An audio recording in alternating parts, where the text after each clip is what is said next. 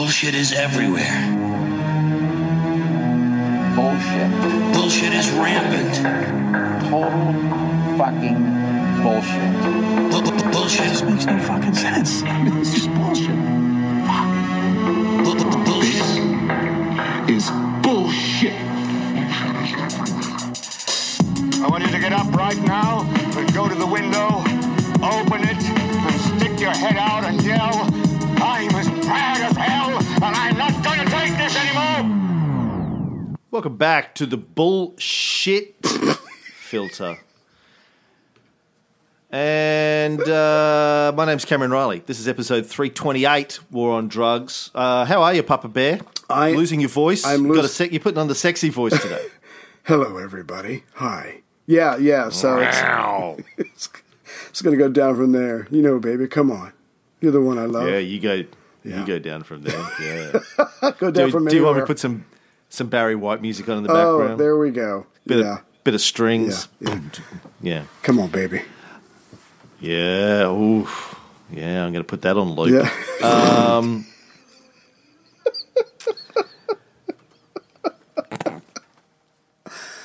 Now, when Ray and I were preparing for this next few episodes, I said to him, let's just fucking wrap this War on Drugs series Wrap on. it This is up. ridiculous. It's going too long. Let's get in, let's get out. A bit like you did in Vegas. Yeah, in and out quickly. And, but no, we're not getting out. I'm sorry to tell you. No. There's just too much. I'm honestly trying to skip through as much as I can to get us, because I really want to get to the part of the story where we say, so marijuana has now become legal in many places around the world, including the United States. You just had your midterms. We're recording this first week in November or early second week in November 2018. Right. You just had your midterms. A number of other states, like Utah, made a legalized medical marijuana. Fucking Utah. Yeah, really. Against the wishes of the Mormon Church, they still got it through. Wisconsin, where my friend Doug LaFollette won his re-election for his 11th term as Secretary of State. Wow. Shot him an email. He said, and I said, "Hey, you got rid of Scott Walker as governor too. Congratulations, and you've made weed legal in Wisconsin. Win-win. I'll have to visit." Right. Yeah.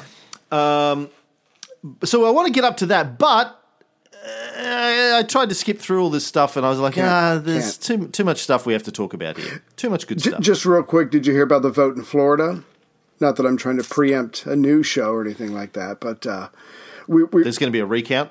No. We were talking. Oh, the million and a half felons. Yeah. So good. Again, if you've paid your debts to society and you still live in the country and you're going to be affected by the laws and stuff like that, I think you should get your voting ability back once you've paid your debt. So, good for Florida for doing that. Yeah. Good for Florida. Yeah. Anyway, we'll talk about those things in our news show next week. In 1985, though, Ray, I want to go back in time. 1985 was a great year. Back in time. Sorry. I remember 1985 very fondly. Yeah. I think I lost my virginity in 1985. I think I did too. Hey, fist bump. That's what I remember most about 1985. Right? Yeah. Might have been 84. No, 85, I think. Anyway, went and saw some great movies. There was a lot of great movies coming out in 1985. Yeah. Also, a new drug hit the market in a big way in 1985. Long name for it is methylene dioxymethamphetamine. Good job. Might want to shorten that to MDMA. MDMA, methylene dioxymethamphetamine. Midma. Yeah. Yeah. Now, I know you've done MDMA a lot. Ray, you do MDMA before you record each of our episodes. You want to tell people a little bit about what it's like to do MDMA? Yeah, so it's a psychoactive drug. It alters your sensations. It gives you an increased energy, as you could probably tell when I record these shows. It also gives increased empathy and pleasure. So again, I don't know how much you want to go into it, but certain professionals were using this to help them with their patients because, between the increased energy, the empathy, and the altered sensations, they were able to face traumatic issues in their life that they could not previously without this drug. So the psychiatrists, psychologists were using this in very limited means to help people overcome traumatic issues in their lives. Yeah, I've got a list of the short-term effects of MDMA, and they sound horrible. Euphoria, a sense of general well-being and happiness, increase self-confidence, sociability, and feelings of communication being easy or simple. Right. Increased empathy or feelings of closeness with others and oneself, relaxation and reduced anxiety, increased emotionality, a sense of inner peace, mild hallucination. I can do that. Enhanced sensation, perception, or sexuality. Yeah, baby. And an altered sense of time. So it sounds like downright scary and horrible, Ray, all of those things. You didn't mention the best one, which was the ability at dance parties to loosen up enough to actually be the first one on the floor to shake your bootay. So again, this thing was but this thing was popular in the dance clubs. Now, it was first synthesized in 1912 by a German chemist, as you would expect, all the good drugs come out of Germany. He was working for Merck, right? Not Mercedes-Benz. They have another kind of drug. Yeah. It's called affluence. Penis substitutes. Oh, good one. Thank you. Yeah. Merck wanted to find a substance that would stop abnormal bleeding to compete with a product like that Bayer made. And so MDMA was actually an intermediate compound during the manufacture of the actual bleeding. So MDMA is not going to stop your bleeding, but it was a compound that they made on the way to making the compound that stop your bleeding. Oh. And they were like, oh, well, let's eat some of this. Yeah. We don't know what it does, but let's eat it, find out. Some cookies. Yeah. Yeah. They started dancing. They started dancing. Woo! And they never stopped. They're still dancing to this very day because they had a lab full of this stuff. I just hope they're drinking a lot of water. Right. The only party where scientists were ever cool. Yeah. Well, I don't know. The party after they made the atom bomb. That was a big orgy. They thought they thought they were pretty cool. Yeah, high fives. Finally created nuclear fusion. Right. Fission, the other one, not fusion, fission. But it wasn't until 1970 that MDMA appears to have been used recreationally. Right. It really kicked off. It seems to have been manufactured as a substitute for another drug, methylene dioxyamphetamine. As opposed to methylene dioxymethamphetamine. So right, big difference. Methylene dioxyamphetamine is just MDA, and it was a popular psychedelic up until it was banned in 1970. Government says you can't use methylene dioxyamphetamine, so they said, okay, we'll come up with methylene dioxymethamphetamine because that's not illegal. Right. Now, there was an American chemist, Alexander Shulgin, who started producing it in the late 60s. And by the mid-70s, he was testing it on himself and others and giving talks about it at conferences. He was also a psychopharmacologist. So he's actually qualified. Yeah. He was the real deal, man. A psychopharmacologist, people who give you party drugs. It's basically that's what they learn at uni, how to give out party drugs. I call them dealers, but that's fine. Yeah, that's right. And he found that it reduced people's inhibitions. Yeah. And as you said before, they started to use it a lot for therapy. He occasionally used it for relaxation. He called it his low-calorie martini. I like that. Yeah. And he started giving it out to... I was going to say that's what my wife calls it when she gives me head. That's a low-calorie martini. But anyway,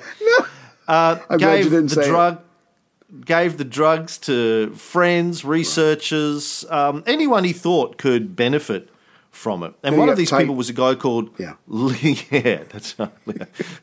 It's like when they said medical marijuana was legal in Utah. It's like, fucking no one needs marijuana more than people who live in Utah, man. Well, Trump and people who live in Utah all slip need him something. to just chill the fuck out a little bit. And it's all going to be okay. Yeah. One person he gave it to was a guy called Leo Zeff, who was a psychotherapist who had used psychedelic substances in his practice previously, and he named the drug Adam. Okay. Because he believed it put users into a state of primordial innocence. Whoa, that's deep. Whoa. And they liked stealing fruit when they were on it. As far as side effects go, that's not bad. It could be a lot worse. That's right. So psychotherapists started to use it a lot in their therapy. They believed it eliminated the element of fear that people have, and it increased their communication skills.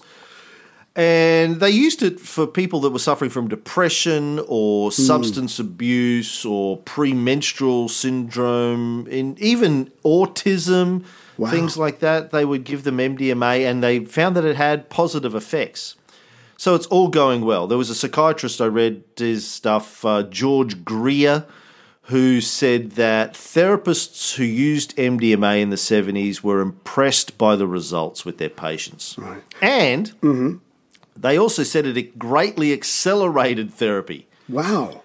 You go in one day, they go, take some of this, you come back next week and you go, fuck, I'm great. Like, I'm done. Thanks very much. Psychiatrists were like, fuck, we're not making any money out of this. We better jack up the prices on the MDMA, because that would normally have been a 4-year course of therapy, and it was finished in a week. He would have bought me a Porsche. Yeah. Yeah. But so, yeah. No, I was just going to say the other part of that you're talking about, these psychotherapists and these psychiatrists.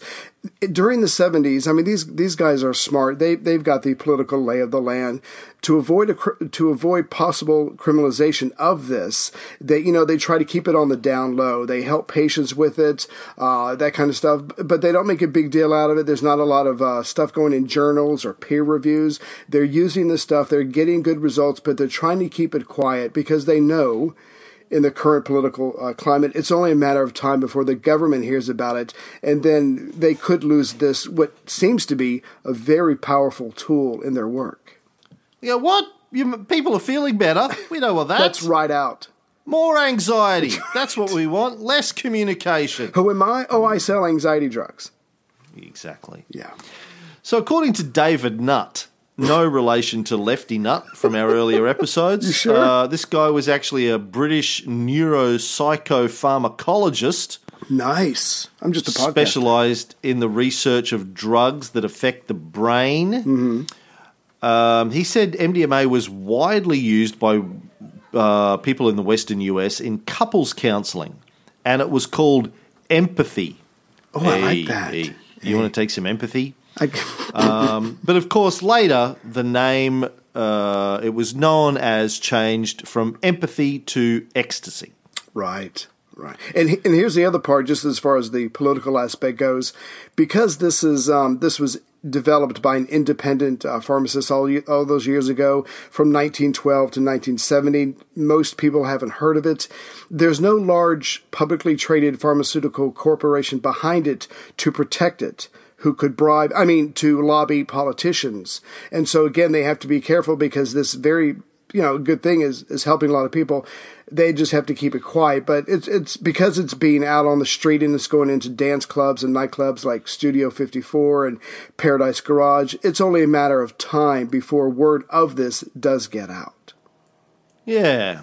So into the early 1980s, more and more people start hearing about it, but the production of it was very tightly controlled. There was a small group of Boston chemists who were making it in their basement, Jesse Pinkman style.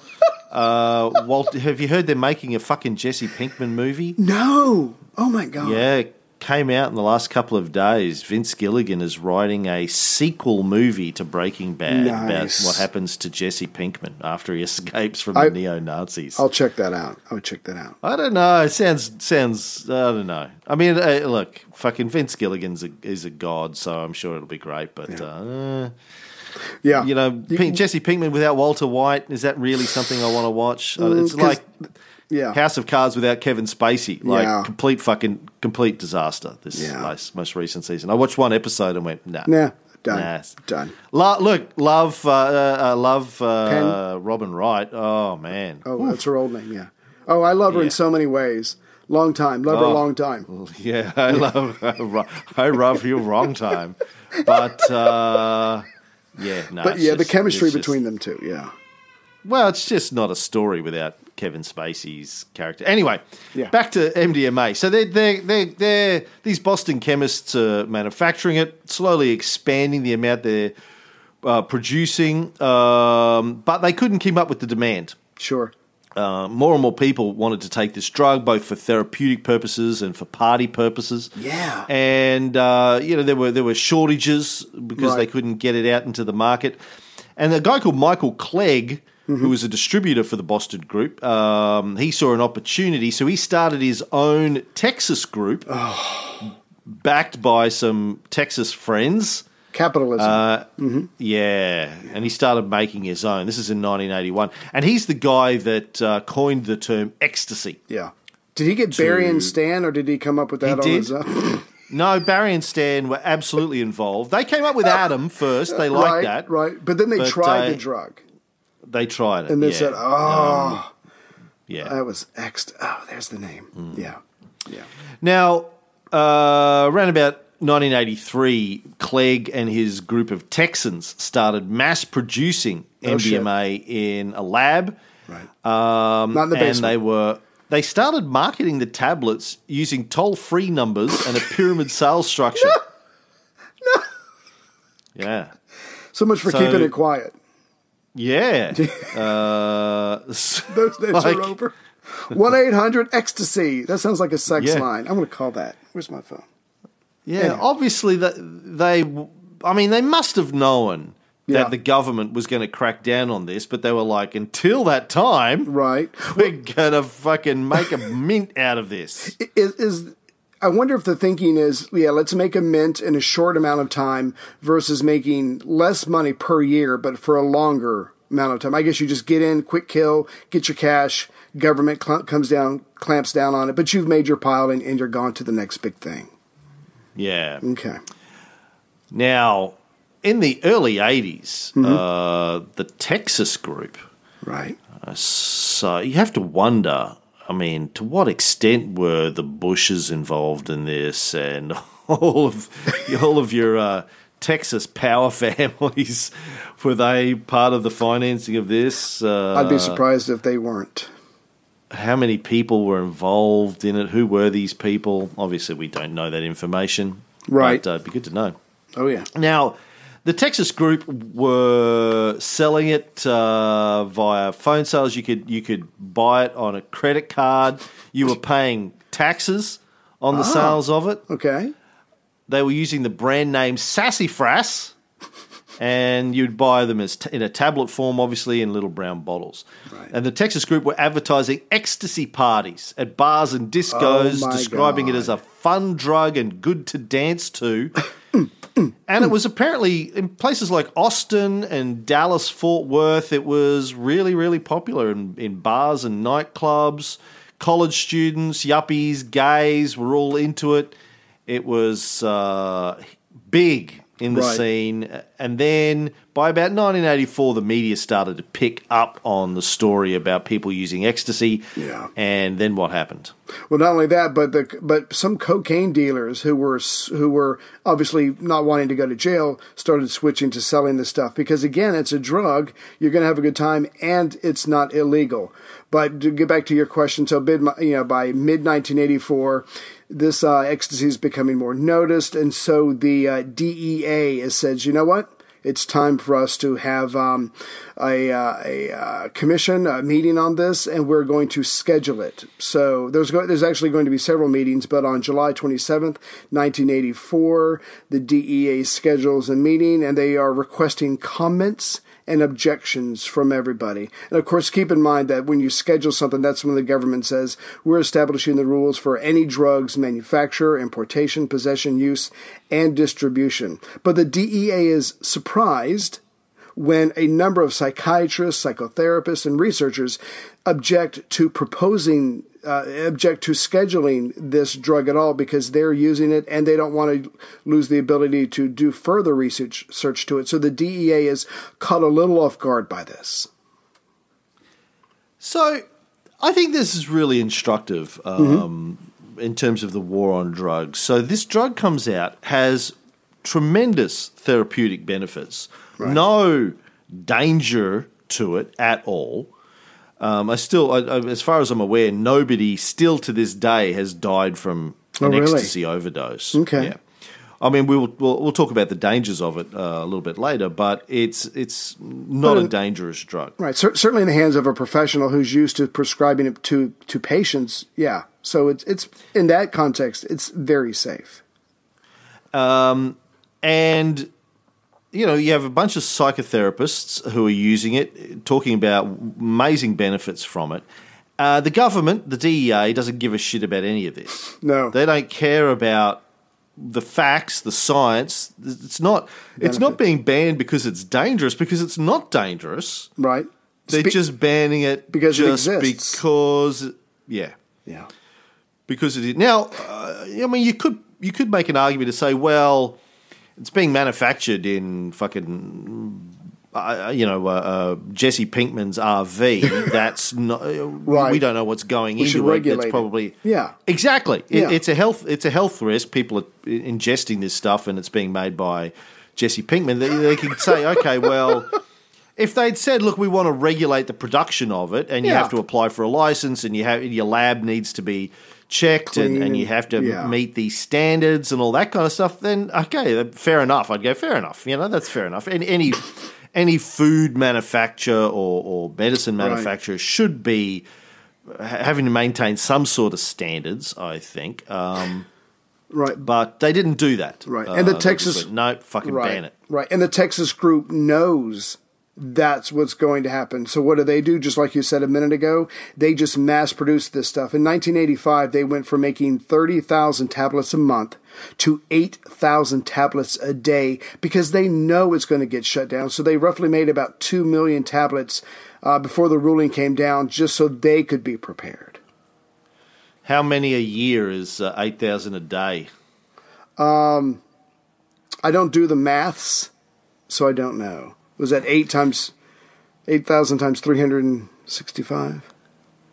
Yeah, it is that. Yeah. But I... What's...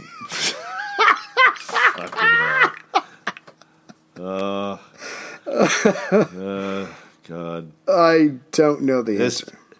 As James Caffin said to me over lunch yesterday, all Ray does is just repeat back what you just said and say it slightly differently with different words. I would like to counter... Go ahead. It's an art form. Yeah, I was going to say, I like to counter with, but I can make a living at it, and he can't. So there you go, James. 2.8 million, bit over 2.8 million tablets a day. That's what I thought. But they went from 30,000 a month to 96,000 a month. Because so of the tripled government. Production, essentially. Because of the government. Well, because they saw it as an opportunity, yeah. Right. But yeah. Because they knew the government were going to crack down, so they wanted to have as much of this stuff manufactured and make as much money out of it as quickly as possible. It's capitalism, right? Yeah. Now, on a show recently, you mentioned Senator Lloyd Bentsen. Do you remember which show that was? I honestly can't remember. No, wasn't it this show? It might have been. I can't remember. So, very powerful senator. He urges the DEA to announce an emergency Schedule 1 classification for ecstasy on May 31st, 1985. The ban was to take effect on July 1st, 1985. And as we all know, hopefully Schedule 1 says high potential for abuse, no medical use, not even under medical supervision. So Schedule 1, this thing gets shut down. Yeah. I'm just searching through my notes for Lloyd Benston. The only notes I can find for him, they're not show related, but I've got a note related to Trump in here. Yeah, it was. Yeah, I'm sorry. Just when I read that, I just remember you mentioned it. But he was a very powerful senator. And just going back to the DEA scheduling 1.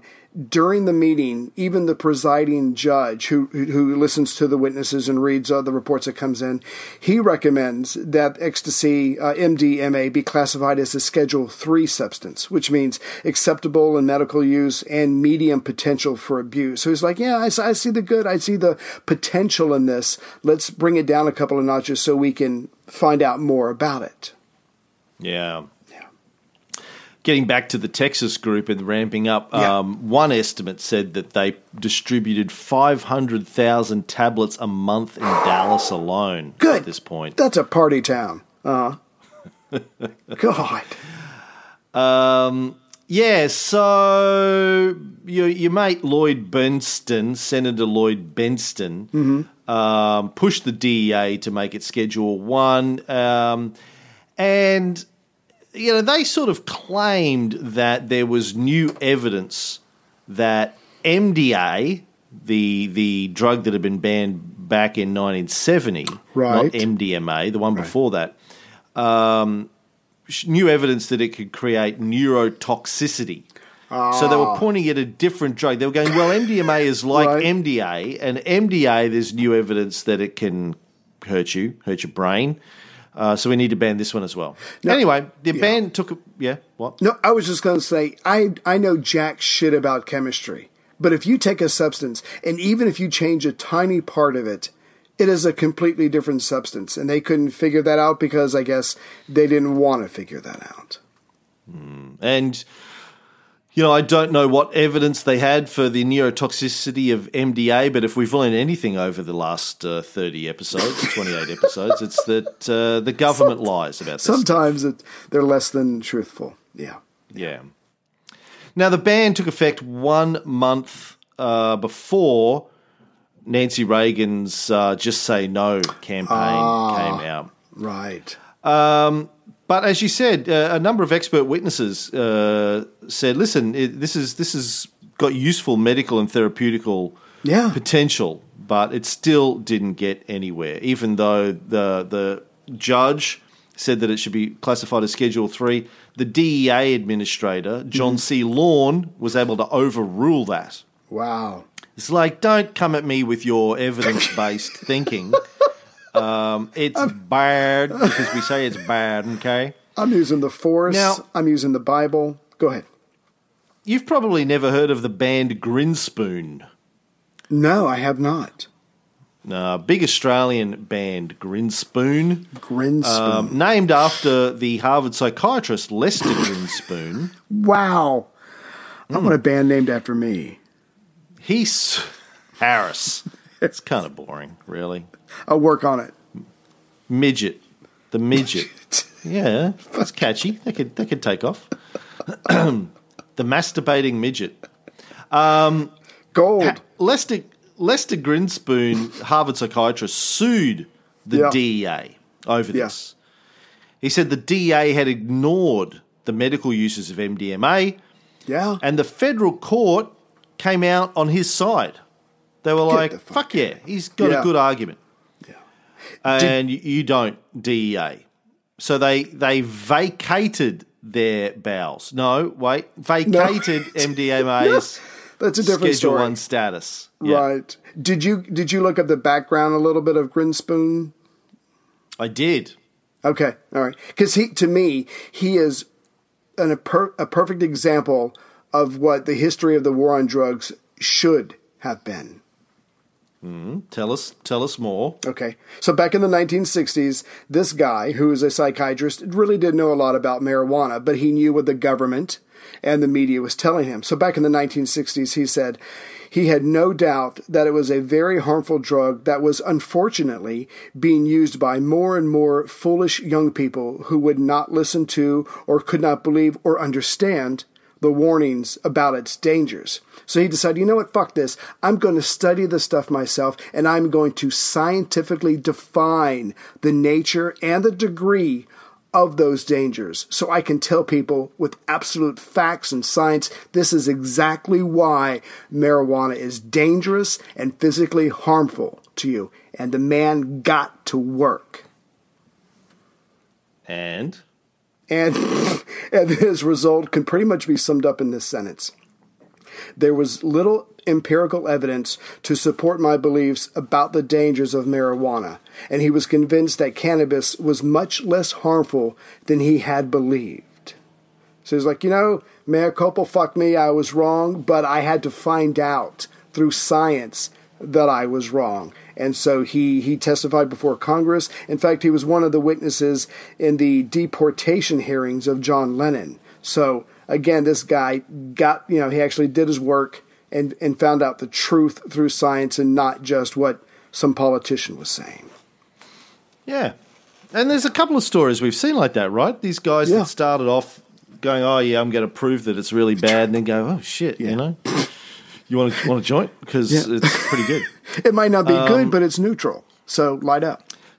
So he sued the DEA over MDMA. The court sided with him, but and they said, no, you can't make it Schedule 1. But less than a month later, the DEA administrator, Lorne, just reclassified it as Schedule 1 again and said, these expert testimonies you've got from psychiatrists claiming over 200 cases where MDMA had been used in a therapeutic context with positive results. Right. They weren't published in medical journals, so they're meaningless. Fuck you. So we're going to make it Schedule 1. Then those guys tried to publish in medical journals, and the medical journals go, what? This is a Schedule 1 drug. We can't publish this. And that was that. Catch-22. Yeah, they weren't publishing them because, again, they were trying to keep it on the down low so they could keep using it and helping their patients. So they run into the perfect catch-22. The government wins again. And no double-blind studies have been conducted with using MDMA for therapy. So he was able to go, well, this isn't scientific. This is just your say-so, which is fair enough, I have to say. Okay, that's a reasonable position to take. A starting position. Yeah, when you have a whole bunch of qualified psychopharmacologists and psychotherapists say, listen, we've been using this with really positive results. Okay, you could say, well, that's not a scientific study, but then the next thing you say is, let's hold a scientific study. Exactly. Let's just hold off on it and have a scientific study and then make a determination. They go, fuck you, it's banned. Right. Unless your agenda actually has nothing to do with science. If your agenda is scientific based, that's what you do. But if your agenda is something else, then you just use science to justify banning something, which isn't what the next step should be if you really care about what the science has to say. And of course, as you'd expect, once the government banned MDMA, people stopped using it and have never used it ever again. Wow. I did not see that coming. Because if we've learned anything over the last 28 episodes is that banning drugs works, people. Works. Yeah. Fucking works. Well, wait, it doesn't. Sorry, I forgot. That was banning guns works. Banning drugs doesn't work. No, not even the close. use of it exploded when they banned it. Probably made it sexy. But at the same time, the quality of it declined. How many times have we seen that with various drugs? Yeah. Well, let me ask you this. Did you say that you had a list of some of its side effects? Yes. Okay. Well, without going too far, I just wanted to say, well, yeah, here's something that potentially sounds like it could be good. Let's study it, alter it, improve it, and get it back into therapy. But like you said, that that can't even happen because it's been scheduled. Case closed. But I'd love to know the side effects. Again, you're just repeating what I just said. Yeah, but I like the way I said it. With your husky, yeah, sexy Rod Stewart voice. Do you think I'm sexy? So what are the side effects? Wake up, Maggie, I think I got something to say to you. We've already been through the side effects. Why are you asking me to go through it again? I read them out 20 minutes ago. You know what? I think short-term memory might be a side effect because I took some before we started recording, and I wish to apologize. I thought you were going to say uncontrollable your mother erections. Dropped you on your head when you were a baby. No. Well, she shortened did. your spine and gave you brain damage. You were a normal height baby. Okay, you're going to feel bad. You're going to feel bad. You're going to feel bad for what I'm about to say to you.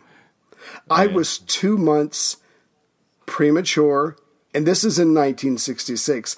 I had to stay in this plastic fucking bubble like on Seinfeld for the first month of my life. No one touched me. No one caressed me. No one held me. Between that and her dropping me, that's why I messed up. So that explains so much. No, really, it does. It's like a true story. You know, yeah, messed up. I need ecstasy. I need them to legalize it and Viagra. But and James Caffin said yesterday. I was talking about my kids, who I'm going to do a podcast with for the listeners. I think going to do a podcast with my 18-year-old twin boys, and they said, they argue with me all the time. And he goes, well, that'll make a big change from Ray, who just rolls over and shows you his belly whenever you argue with him.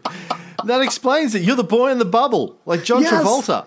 Yes. You're the boy in the bubble. So, yeah. God, shit, that just answers so many questions. See, now, if I had... The 5-year wait for Heather's pussy. If I had told you that... Oh, God. Years ago, during the interview, you wouldn't have taken me on. You're like, no, I don't need any boy bubble drama in my life. I would have had so much fun with that over the years if you told me that. I can't believe you've been holding that out. You've been holding out on me, Harris. Well, now we got something to talk about for the next 5 years.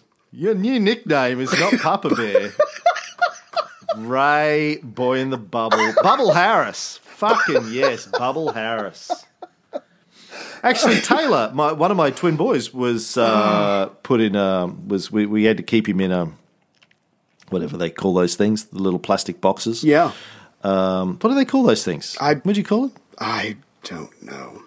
I just said hyperbaric chamber. No, it's not that. Well, whatever. Anyway, but it was only for like one night, right? Because he was a little bit. Oh, really? One night? Fuck that. Yeah. How many years were you in it? Was it 12 years? I was in it for a month, Mr. I ain't got no feelings. Yeah. I wonder how many times over the course of your childhood your parents said, when you went to bed at night, they'd look at each other and go, I wish we still had that fucking bubble for him. Can we just make up something while he needs to go back in the bubble for a while? No, they would have screwed it up and just put me in a plastic bag and I would have died. So no, I'm glad they did. I'm glad they did not. They would have fucked that up. Yeah. Oh, that's sad and kind of funny at the same time. That's so Aussie of you. Thank you. Well, come on. There's enough time has passed. It's not too soon. You're 50, for fuck's sake. 51. 51? 52. 52! Jesus Christ. Now, my birthday should have been in November. I should still be 50. That's another thing. I should still be 51 and my birthday be on November the 21st. But no, I came out early, nearly died, and no one touched me for the first 30 days of my life. I can't. Wow. I can't talk about it. No, that's does serious stuff to your. Oh, yeah, I'm fucked up. Oh, yeah. Infant psychology. Yeah. Yeah. Whoa. I just need a hug. Shit, man. For all the listeners, if you see me out and about, just come up and hug me. Kneel down and give him a hug. Or just kneel down. But either way, thank you. All those photos of you, that you took at Harvard at the podcast conference were just funny as shit because, you could have you got to walk around. If you're going to do that, Yeah. You've got to walk around like Tom Cruise with a little milk crate that you can stand on. Because, well, next time I'll know. It was just like your chin sticking up over the bottom of the photo and everyone else's head's up the top of the frame. Well, it's funny. I might as well take this opportunity to invite you to a conference in Orlando, Florida next March. So consider yourself invited. Orlando. It's like mass shooting central Orlando. Okay, it's not perfect. It's not okay, but I can say that I invited you. Yeah, thanks. Yeah. Back to MDMA. Yes, so yes. They banned it. It exploded. Became popular first of all in the dance clubs of Ibiza, and then spread to the UK, where it was big in the rave culture there, and then throughout Europe, and then to the US. And since the mid-1990s, it's been the most widely used amphetamine-type drug by college students and teenagers. Damn. Get me some. But, of course, after it was criminalised, psychotherapists couldn't use it, so all medical use of it stopped, except for a handful of guys that continued to prescribe it illegally. Right. It's mostly stopped. All of the medical experimentation with it stopped in the mid-'80s. Fuck. So if you were seeing a therapist about a traumatic event in your life, pretty much all the doctor can do now is, there, and hold your hand. Okay. Just checking. Think about it in terms of PTSD. Like, you just had a shooting yesterday at Thousand Oaks in California. And apparently the shooter was a former... Marine? Soldier? Marine? Yeah. Was he a former Marine? I believe so. Fuck. Right. So obviously, apparently suffering from PTSD, known to police. They'd been called out to his house for civil unrest earlier this year. So you got 12 people dead at this bar in California who might be alive if a therapist had been able to give this guy some ecstasy. Yeah. Here, take this. Or LSD. Something. Or, yeah. To have options. Yeah.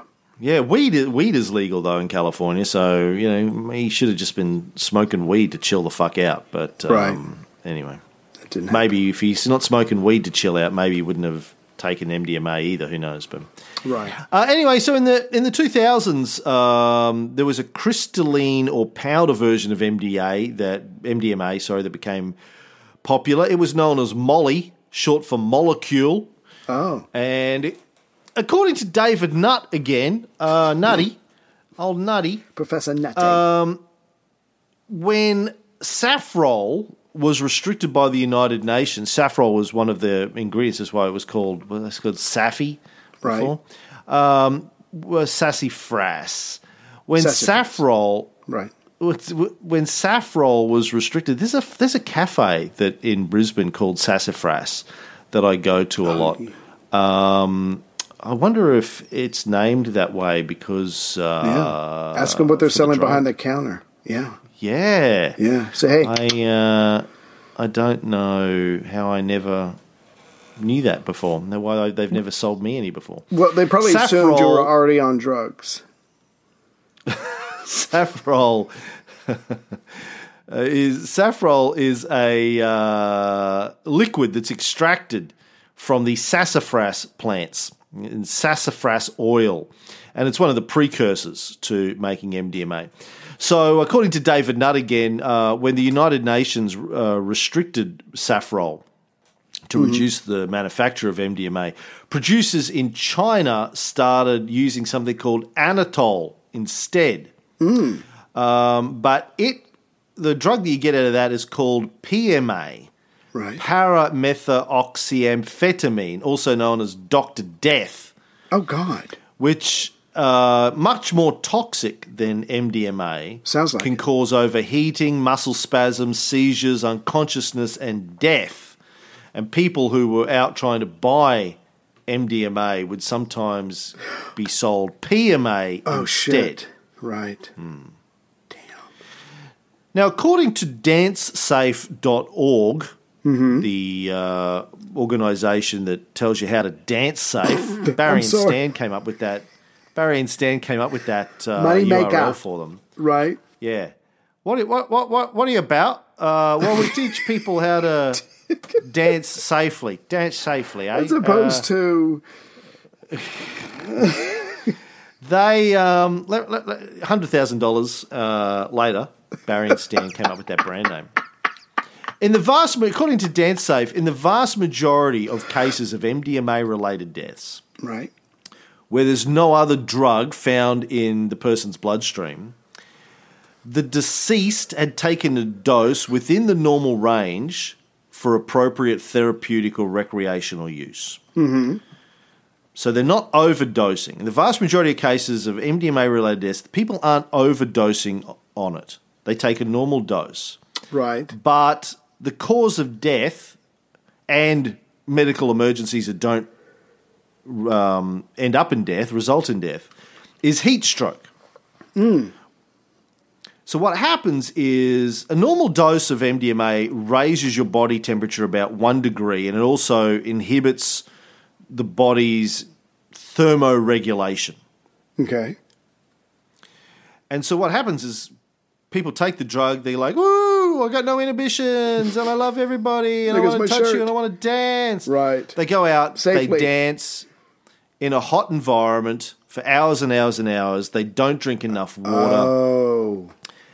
And they suffer from heat stroke. Right. So that is the danger of MDMA. It's not dangerous in and of itself. You don't overdose on it. You just dance too much and don't drink enough water, and you get heat stroke. Okay. All right. So take a pill, keep a bottle of water with you while you dance, incorporate it into the safe dancing, and you should be fine. Well, and at nightclubs they should just every hour, music should stop, lights come up. All right, everyone, there's bottles of water all around the club. Go get a bottle of water. Yeah. Turn the music back on in 5 minutes. Okay, off you go again. We'll do it every hour on the hour. Make sure you drink enough. Good times had by all. Yeah. Well, another drug that hit the market in 1985 was known as Bazooka. Yeah. Huh. Or Basuco or Bazooka. Right. The Basuco comes from what word, Ray? Bazook? I am totally making that up. Yeah. I know you speak Spanish, so I thought you'd be able to pick this up. But Basuco, hey, Basuco. You should know this because this is was my nickname for you in Vegas. It comes from the Spanish word basura, which means trash. Oh, hey. So Basuco is the little dirty trash of cocaine. Okay, the paste that's left at the paste that's left at the bottom of a barrel after cocaine production. Okay. They were literally scraping the bottom of the barrel. Oh, what substance is that? It's not like a paste? It's a dark-coloured paste. Okay. That they were marketing, and it was a smokable form of cocaine. They had to mix it, though. Right. There's different ways you could smoke it. You could roll it with some tobacco or cannabis into a cigarette, or stuff it in a pipe, or it could be smoked as in the form of freebase, where you would mix it with ether, and there's some dangers to that. Smoking something mixed with ether being highly flammable. I'm not going to tell you this story. Let me cut to Richard Pryor. I'll let Richard Pryor tell you the story. God. I thought to myself, now listen, should I talk about freebasing or something? And people say, well, no, because then people start doing it. No, I got to talk about what happened to me on freebasing. I freebased about 8 months straight. My bitch left me, I went crazy. But I fell in love with this pipe. This pipe controlled my very being. This motherfucker say, don't answer the phone. We have smoking to do.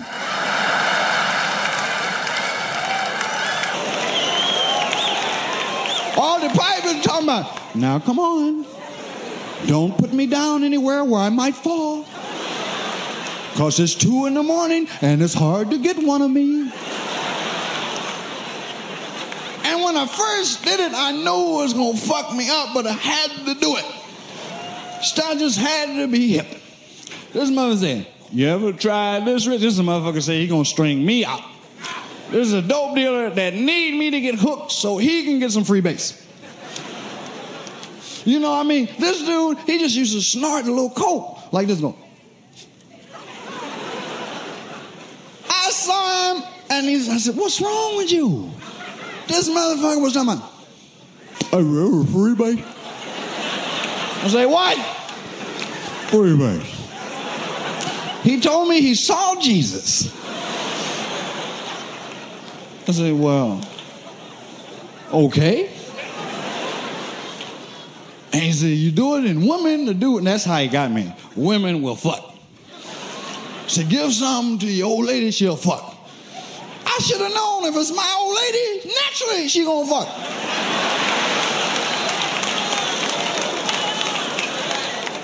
I forgot. I thought I was tricking somebody that was giving me pussy.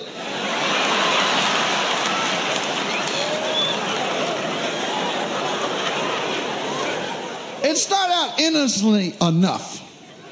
You know, every now and then, little bass. No. You know, that's what he said. No, I don't want no bass. Fuck it. Nah. Then pretty soon, I noticed I wasn't walking as far away from the pipe as I used to. It's because I used to walk, I put the pipe and I go, fuck, hey. I'd be all out in here and shit. And then motherfuckers that you used to share with, you go, hey, ain't you got none of your own shit? I was out one night and we was doing it and a woman said, the fire doesn't last long enough. And we kept trying to get it. I said, what kind of fire do you want? And the dude said, the kind that lasts forever. I'm just telling you about a junkie I was, and I didn't know it. I kept saying, I can quit any time I want to. Finally, one day myself said, when? I said, I thought you liked me. You gonna ask me that? And I don't give a fuck when you're a junkie. You will not admit it. You will find excuses to smoke or shoot up or something. You'll be, hey, look. Rich, you gotta go to work. Hey, I don't like the way you said that. Fuck it, I ain't going to motherfucking. And you go in the room, you lay down and say, you understand, don't you? Then after a while, you start sneaking around. Because I have parents. I did at this time. My aunties and shit were still alive. And they loved me. But they wouldn't say nothing to me that was like obvious. They say shit like, oh, you a chemist, huh, son? Now, can you move that so we can fix the greens? No, baby, you ain't no junk. No, Lord. Mm-mm. And it's weird because nobody can talk you out of doing shit when you done made up your mind to hurt yourself. Right? Because, like, I'm talking about bass night, and some people go, yeah, I got to get home to get my shit. Because I would be out and think of an excuse to get home. I would be at the bank cashing a check, and the mother say, we have to certify. Never mind. Fuck it. I'd go in the car, I'd be no. And the pipe say, you know you. So, then it gets desperate. When the shit get gloomy, when you've been in the room 4 weeks, and Jim Brown have to visit. And Jim, of all my friends who came in and said, don't do that, but give me a hit.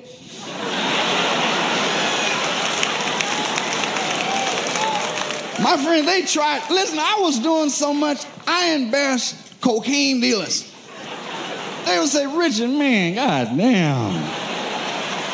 Oh, man, come on, shit. Look. why don't you just snort this shit? I said, okay, yeah, I'll just snort it. Well, how much you want? $1 kilo. Just for the weekend.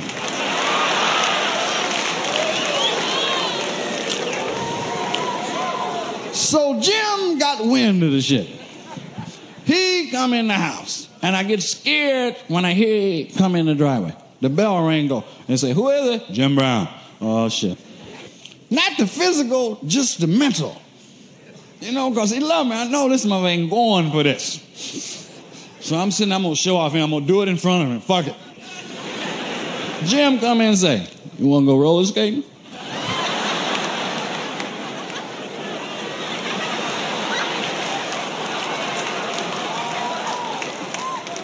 Where's the bathroom? I said, wait. You want some? No. What is it?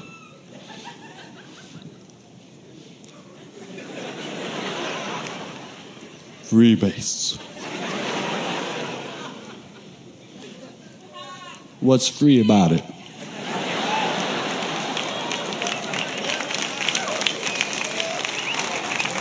Now, wait, Jim was cold. Jim said, what you gonna do? I said, what?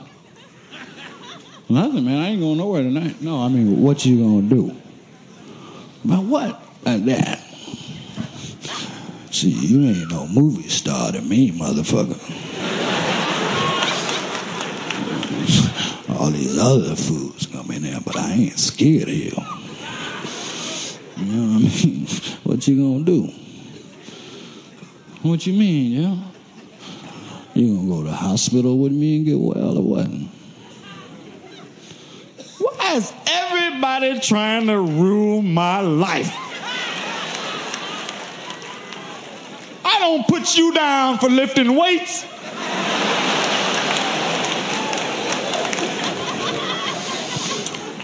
Fuck all that. What you gonna do? And Jim said, well, I guess you don't want me for a friend. Huh? So I guess you don't want me for a friend, motherfucker. If I can't tell you nothing, fuck it. I don't want to see you destroy yourself. Wow. Yeah. There's a long clip, but it's a great story. Now, for people who don't know who Jim Brown is, big American footballer, black guy, big NFL star in his day, then became sort of a blaxploitation movie star. Yeah. Had his own string of problems, and he's been accused of beating and raping women about 50 times, up on charges. But wow, I didn't know that. Yeah. Long string of accusations against him. He's managed to get out of it every time, though, a bit like Cosby did for a long time. Right. He hasn't. I don't think he's been caught up with the Me Too movement. But actually, in 1999, he was arrested and charged with making terrorist threats towards his wife. Later that year, he was found guilty of vandalism for smashing his wife's car with a shovel. He was sentenced to 3 years probation, 1 year of domestic violence counselling, 400 hours of community service. He needs some ecstasy. Yeah. Anyway, that's a great story. But the thing I kind of love and don't love about that Richard Pryor clip is he's not telling jokes. He's talking about how fucked up he was as an addict. And it had a hold on him. Yeah. And the people are laughing. The people in the audience are shitting themselves laughing when he's basically just talking about how fucking broken his life was on Freebase. And, of course, for people who don't know, he actually set himself on fire, Richard Pryor, accidentally smoking Freebase. Because, getting back to my point, that it's manufactured with ether. Right. Anyway, its use, Freebase had tapered off in the mid-'80s, and it was different to bazooka. But the other thing that took off in the mid-'80s was a little something called crack cocaine. My goodness. Yeah. Was that also made with ether? No. I don't know much it's about it. It's not made. Okay. Right. No, crack comes as little rocks of cocaine. You smoke it like freebase, but it's cooked with water and baking soda instead of ether. I think it's made from the same stuff, this bazuco, this tar, this scraping of the bottom of the barrel. Gotcha. Yeah, but it's mixed with water and baking soda. So it's much easier and cheaper to make. It's less likely to set you on fire. It offers a short but intense high, same as freebase does, I think. And you normally get it, as I understand it, as rocks, but you can wash it up, as they call it, a wash up, or cook powder cocaine into crack yourself. Wow. You do this with, you get powder cocaine, you mix it with baking soda, water, and a spoon. So the initial effect of crack is a huge amount of dopamine is released into your brain, massive feelings of euphoria. But as Richard Pryor was saying on that clip, you get this huge high, but then it dissipates really quickly, like 5 to 10 minutes. Oh, my God. And after that, the dopamine levels in your brain plummet, leaving you feeling depressed, and then you need another hit to get the high back again. So that's quite addictive. Comes in different forms. Crack, it can be mixed with different things. It can be mixed with amphetamine when it's known as Croac. Tobacco, it's named as Coolie, or Cool with 2 L's. It can be mixed with marijuana where it's known as Buddha, Caviar, Chronic, Cocoa Puffs, Fry Daddy, Gimme, or Grammy. Juice, Primo, Torpedo, Turbo, Wool, or Wooler. It can be mixed with heroin, where it's known as Moonrock, or phencyclidine, when it's known as Clicker, P-Funk, or Space Base. God. I'm trying to picture mixing. I almost want to be a drug user just so I can use these names for things, you know? Or maybe I should... I'm going to stop calling carrots. I'm going to start calling them Cocoa Puffs. Fry Daddy. Hey, some Fry Daddy in your salad. It's just life's much more interesting if things have fun names, man. Good marketing. Let's not call podcasting. No. Let's call it Glass Dick, because that's when you crack smoking, known as hitting the pipe, puffing, or beaming up to Scotty. Right. Commonly performed with a pipe known as a bowl, devil's dick, glass dick, horn, or Uzi, or improvised pipes made from a plastic bottle, a Maserati for some reason, right? Water pipes, a bong or a hubbly bubbly, and laboratory pipettes known as a demo. That's right out. Yeah. Well, let's call it. What are we going to call podcasting? Podcasting's boring. Let's go with Devil's Dick. Hey, I'll see you for some Devil's Dick on Friday. Devil's Dick number 23. I've just gotten over the fact when people say, what do you do? And I go, well, for 10, 14 years, I go, I'm a podcaster. I don't have any problem with saying I'm a podcaster, but people go, well, what's that? How does that work? And I'm like, fuck, I don't want to get into a conversation about it. I can't explain it. Yeah. For years, I used to say I do online radio. And then I say, for a while, I say, I make audio documentaries, which is kind of what we do. That's what these shows are. They're audio documentaries. Yeah. These days, I say podcasting because I think most people kind of know now what that is. I'm a professional podcaster. Yeah. But now we're going to switch it to Devil's Dick. But that's boring. Yeah, Devil's Dick. I mean, I do Devil's Dick. I get paid to do Devil's Dick.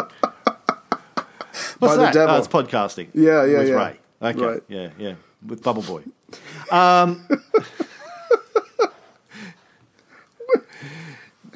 Anyway. Yeah. So now crack apparently can also be injected the same way as you would with powder cocaine. Ooh. You can snort it or you can inject it. But powder cocaine dissolves in water. Crack has to be dissolved in an acidic solution like lemon juice or white vinegar. Not sure I want to be injecting that into me, but, fuck, what do I know? I don't know. Oh, my God. Yeah, so crack cocaine came out in the early 80s, but I think by 1984, It was pretty much all over the place. And like you said, it was known by different names in different places. But the point is, because it was made with, what did you say, baking soda and some other things, and it was being scraped out of the bottom of the barrel, they could make it very, very cheap. There were cocaine drug kingpins in California who were always looking to make drugs to make them cheaper, to make them more accessible. And so by the time 1984 rolls around, crack cocaine is down to like less than $20 just for a vial. So these guys are businessmen too, and they find a way to lower cost and deliver a cheaper product. And again, that just helps with its popularity, and it is just taking off by 1984. And now the country's got another problem to deal with. Well, I read it was even cheaper. I read that it was like $10 for a single dose. Damn. Now, it only lasts 10 minutes, so yeah, that makes sense. You need one every 10 minutes. It's going to be an expensive habit, but yeah. Yeah. So they called it crack in the South Bronx, but in LA they called it rock. In Miami it was known as growl. And the drug abuse research community hadn't worried too much about cocaine up until this point because they thought it was so expensive that the high price would keep a lid on it. It was considered more of a Hollywood drug than a threat to public health. Right. But once the dealers started marketing it at a few dollars a hit, anybody could afford it. And this is coming at the same time where places like the South Bronx were getting hit pretty hard under Reaganomics. Mm-hmm. Reagan was getting ready in the mid-'80s to push through another $20 billion cut in urban funding. Right. Which was going to bring the total decline in urban funding down 80% since the beginning of his administration. Jesus. So on one hand, Reagan's deliberately turning all of these inner urban areas into ghettos.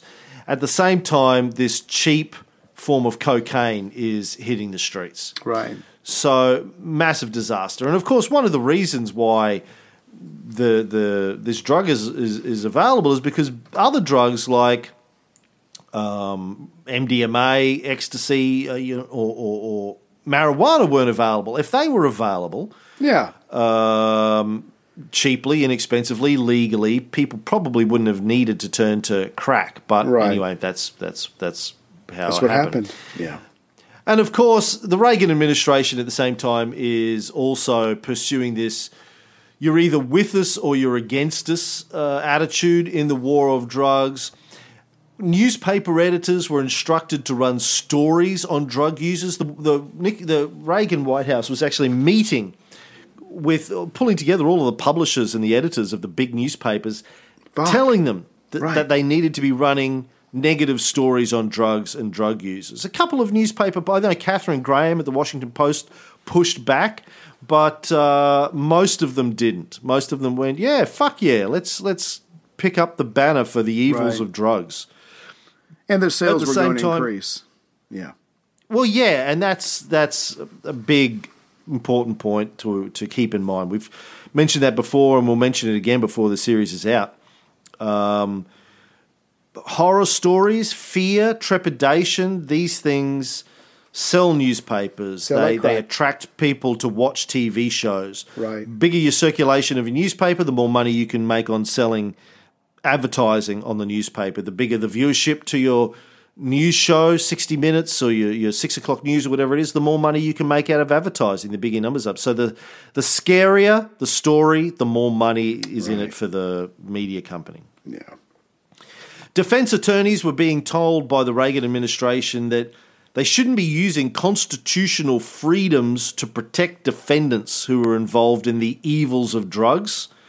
Fuck. And the Justice Department was starting to exercise its new powers to subpoena defense attorneys. Right. And force them to inform on their own drug clients.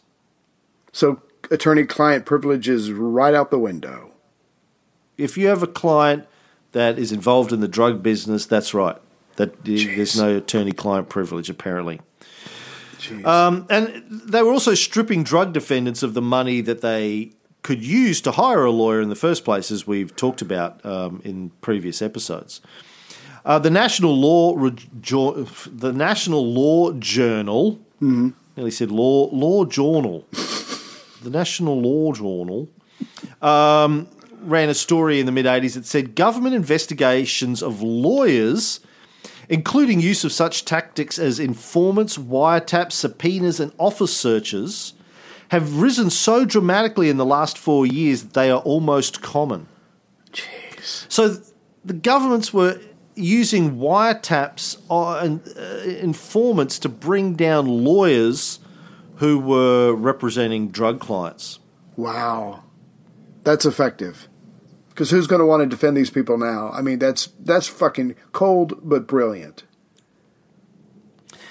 And the FBI even went as far as entrapping a high-profile businessman into being a drug dealer.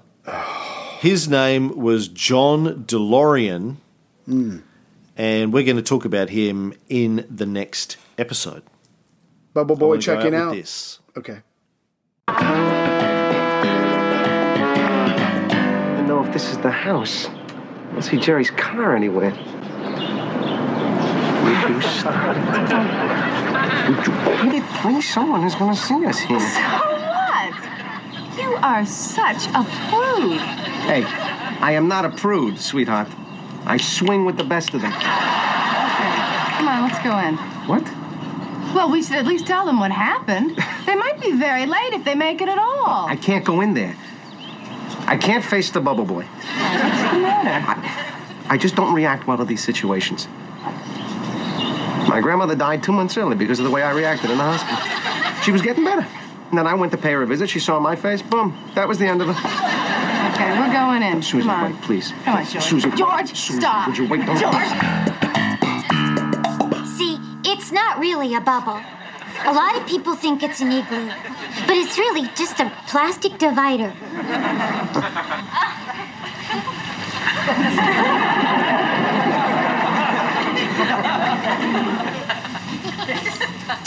Can you go in the bubble? Well, you have to put so many things on because of the germs. The gloves, the mask, it's a whole production. So then he makes his own bed? Well, that's one of the things we fight about. Would you like to meet him? Well, you know... Oh, he loves games. Maybe you could play Trivial Pursuit with him. Hey, Ma! What the hell do I gotta do to get some food around here? I'm starving! And it's peanut butter, I'm gonna shove it in your face!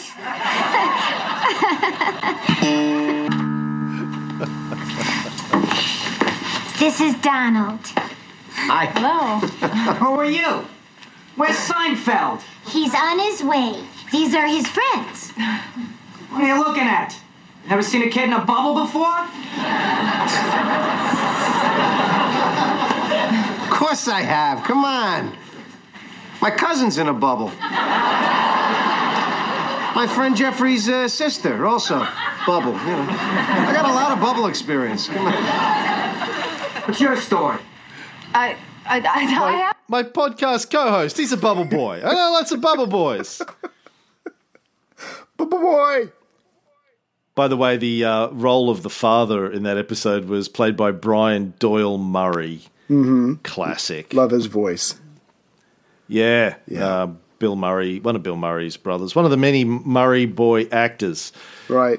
Good stuff. All right, well, that's the show for this week, Bubble Boy. I'm going to go tell Chrissy you're a Bubble Boy, and I'll be back next week.